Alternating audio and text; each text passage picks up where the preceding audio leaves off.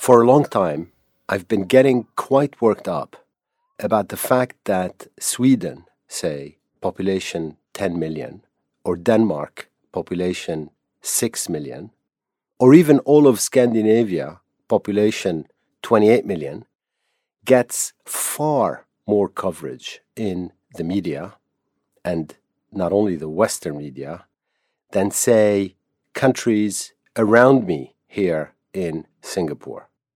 For example, Indonesia, population 280 million people. So that's 10 times Scandinavia. Or the Philippines, population 114 million. Vietnam, about 100 million. And even Thailand, population 70 million. And I could go on. And I ran a small experiment. I just scanned newspapers over several evenings, and that's English language and French language newspapers from as many countries as I could in Europe, in North America, and in Latin America to check how many times Indonesia, the Philippines, Vietnam, or Thailand, combined population of about 600 million, came up compared to the Scandinavian countries. And the result wasn't surprising.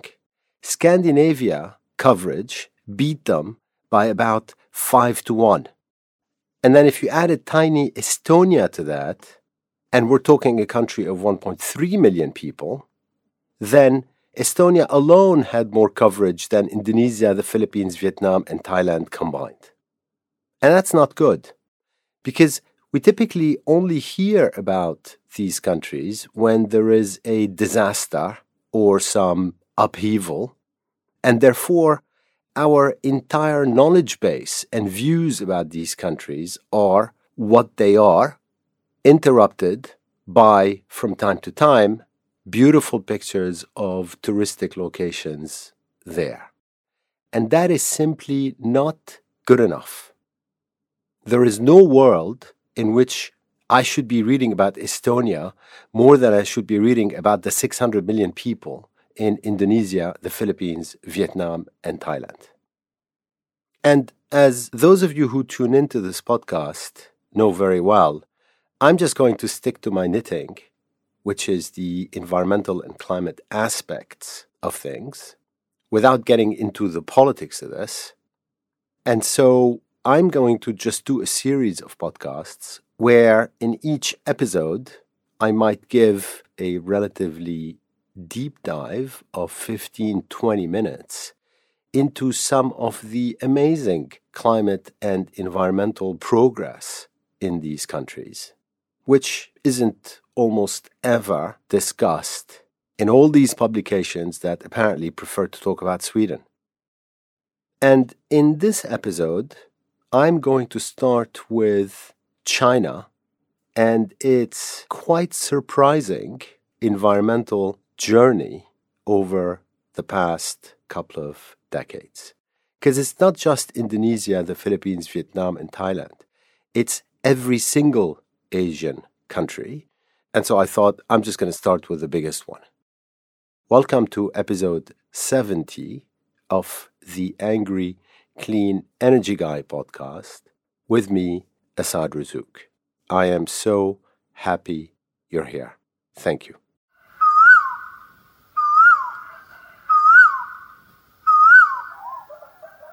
So, let's talk about China. For those of you who may not know, there is literally a war to clean up China's environment going on. And it all started when the Chinese saw the problem with their own eyes, because the pollution from industrial activities combined with that from transport and seasonal weather just could not be missed anymore. So what did the Chinese do? Well, they protested in large numbers. In the 2010s, so a bit more than a decade ago, China routinely clocked 80,000, that's 80,000 environmental riots each year. And pretty quickly it was clear that nothing less than the legitimacy of the Communist Party was at stake. And so the government had to act. It started restricting the number of high-polluting cars, high-polluting buses. It started heavily pushing electric buses and scooters. And it started periodically shutting down polluting industries such as steel. So China understood at that time the direction of travel, which is to stop burning coal and other fossil fuels. Now, of course, they're not there yet, but their direction of travel and their efforts are super transparent and clear. And what the Chinese people understood pretty quickly is that the enormous consumption of fossil fuels in the country had a high correlation with the high death toll from air pollution. So, while air pollution kills 1 in 10 people in the West, it actually kills 1 in 3 people in China and India. Why? Well, it's not a coincidence that the world's most congested cities are those with the dirtiest air. For example, all of the top 15 most polluted cities in the world, all of them are in China and India.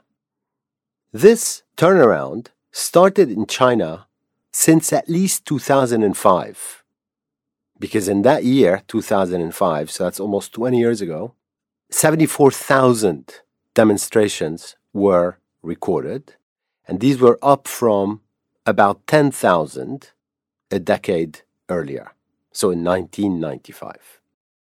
Then in 2016, so after 10 years of rioting, there's a film called Plastic China which was released. And it was a genius of a movie. It documented the lives of 2 families who derived their income from recycling plastic waste imported from rich countries. The movie was blocked in China, but it went viral nonetheless, and soon afterwards the Chinese government had to ban the import of most foreign plastic waste. And that movie exacerbated the fury of China's citizens over stifling pollution. And what did they do? They made their voices heard. And they made their voices heard by going down on the street and demonstrating or protesting. And sometimes this spilled into all-out riots. And for at least a decade, cleaning up pollution became a top-level priority for the Communist Party because they were very scared of an erosion of support. So, all the way back in 2013, so that's 10 years ago, China's president, Xi Jinping, promised to build an ecological civilization. His words. And 5 years later, in 2018, he unveiled a super agency to turn the tide on pollution. And that super agency's job is to curb greenhouse gas emissions, protect China's water from pollution, and delivering cleaner air, which is how an ordinary citizen in China can tell that the government is making a difference. And almost completely unknown, if you read English language media or French language media or pick a language in the West, is the fact that the work taking place to deliver on Xi Jinping's promise is absolutely enormous. And I'll give you just 2 or 3 data points. There's 80,000 environmental public interest cases brought by Chinese prosecutors across the country in 2020 alone, all of which were to enforce environmental regulations. 80,000 lawsuits, that is. By 2021, 2 years ago, China had trained 1,200 judges and prosecutors to implement these laws and lead on these lawsuits. And the Chinese wrote 16 environmental laws and regulations. And just a few days ago, China went further to strengthen the role of its courts in meeting its emissions targets by issuing its very first judicial document to encourage and guide cases handling emissions. So now you know there is literally a war against pollution going on in China, and its scale is probably bigger or just as big as anywhere else in the world. There are so many things to say about environmental action in China, and I can't possibly cover them in the time that I have in one podcast episode. And so in this one, I want to give you another angle at which to look at what's going on in China on the environmental front. And that angle is forestry. China, like most countries, had pretty much destroyed the overwhelming majority of its forests by sometime in the middle of the 20th century. So in 1949, for example, just 8.6% of China was covered by forests. However, China has literally the largest reforestation program in the entire world by far. Every year, China reforests more than the rest of the world combined. Every year, year after year. They spend $10 billion a year, and they have been spending that for 20 years on just that, reforesting China. And so, as a result, they managed to increase forest cover from that 8.6% of the country in 1949 all the way up to 23% in 2021, 2 years ago. And they continue to increase it each year with the goal of having 30% of China covered by forests by 2050. And they are planting forests, and by which I mean native trees, not forests that they're going to cut down for timber, on an absolutely dizzying scale.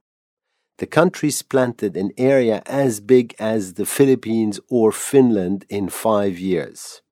And alone, China is responsible for 25% of the entire world's new forests since 2000. So, over the past 23 years. And the numbers are mind-boggling. I mean, they've planted more than 80 billion trees. Can you even imagine 80 billion trees? I can't imagine 80 billion trees. So, this ecological civilization slogan is actually incredibly serious as far as that country is concerned.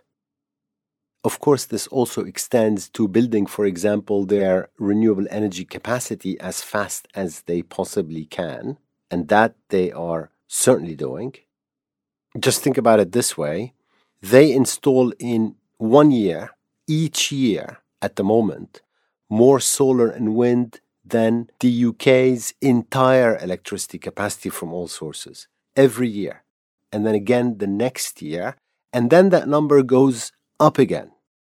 But of course, they have not yet been able to turn the tide on their coal power, but watch them do it by 2030.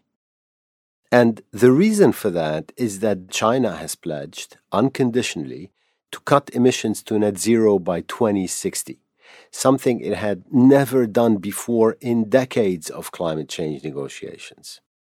And to get there, there's basically no road that doesn't lead to a gradual decrease in the use of coal and gas and oil, which in the case of China, will begin to see from sometime between 2025 to 2030, so in 3 to 8 years, because their emissions look like they have peaked. So China's emissions look like they have reached the highest level they will.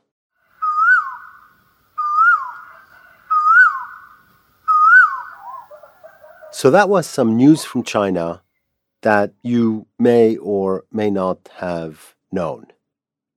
In future episodes, I'm going to do the same about Indonesia, the Philippines, Vietnam, and Thailand to start. In each case, trying to make the point that enormously large countries with increasing sensitivity to sustainable development, rising GDP growth, rising incomes, rising prosperity, just don't seem to have enough of a voice in your typical newspaper, and that's a shame.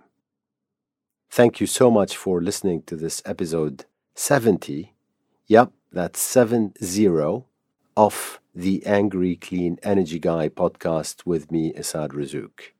If you like this podcast, you'll love my book out everywhere since 1st December, Saving the Planet Without the Bullshit. Thanks again and have a great couple of weeks.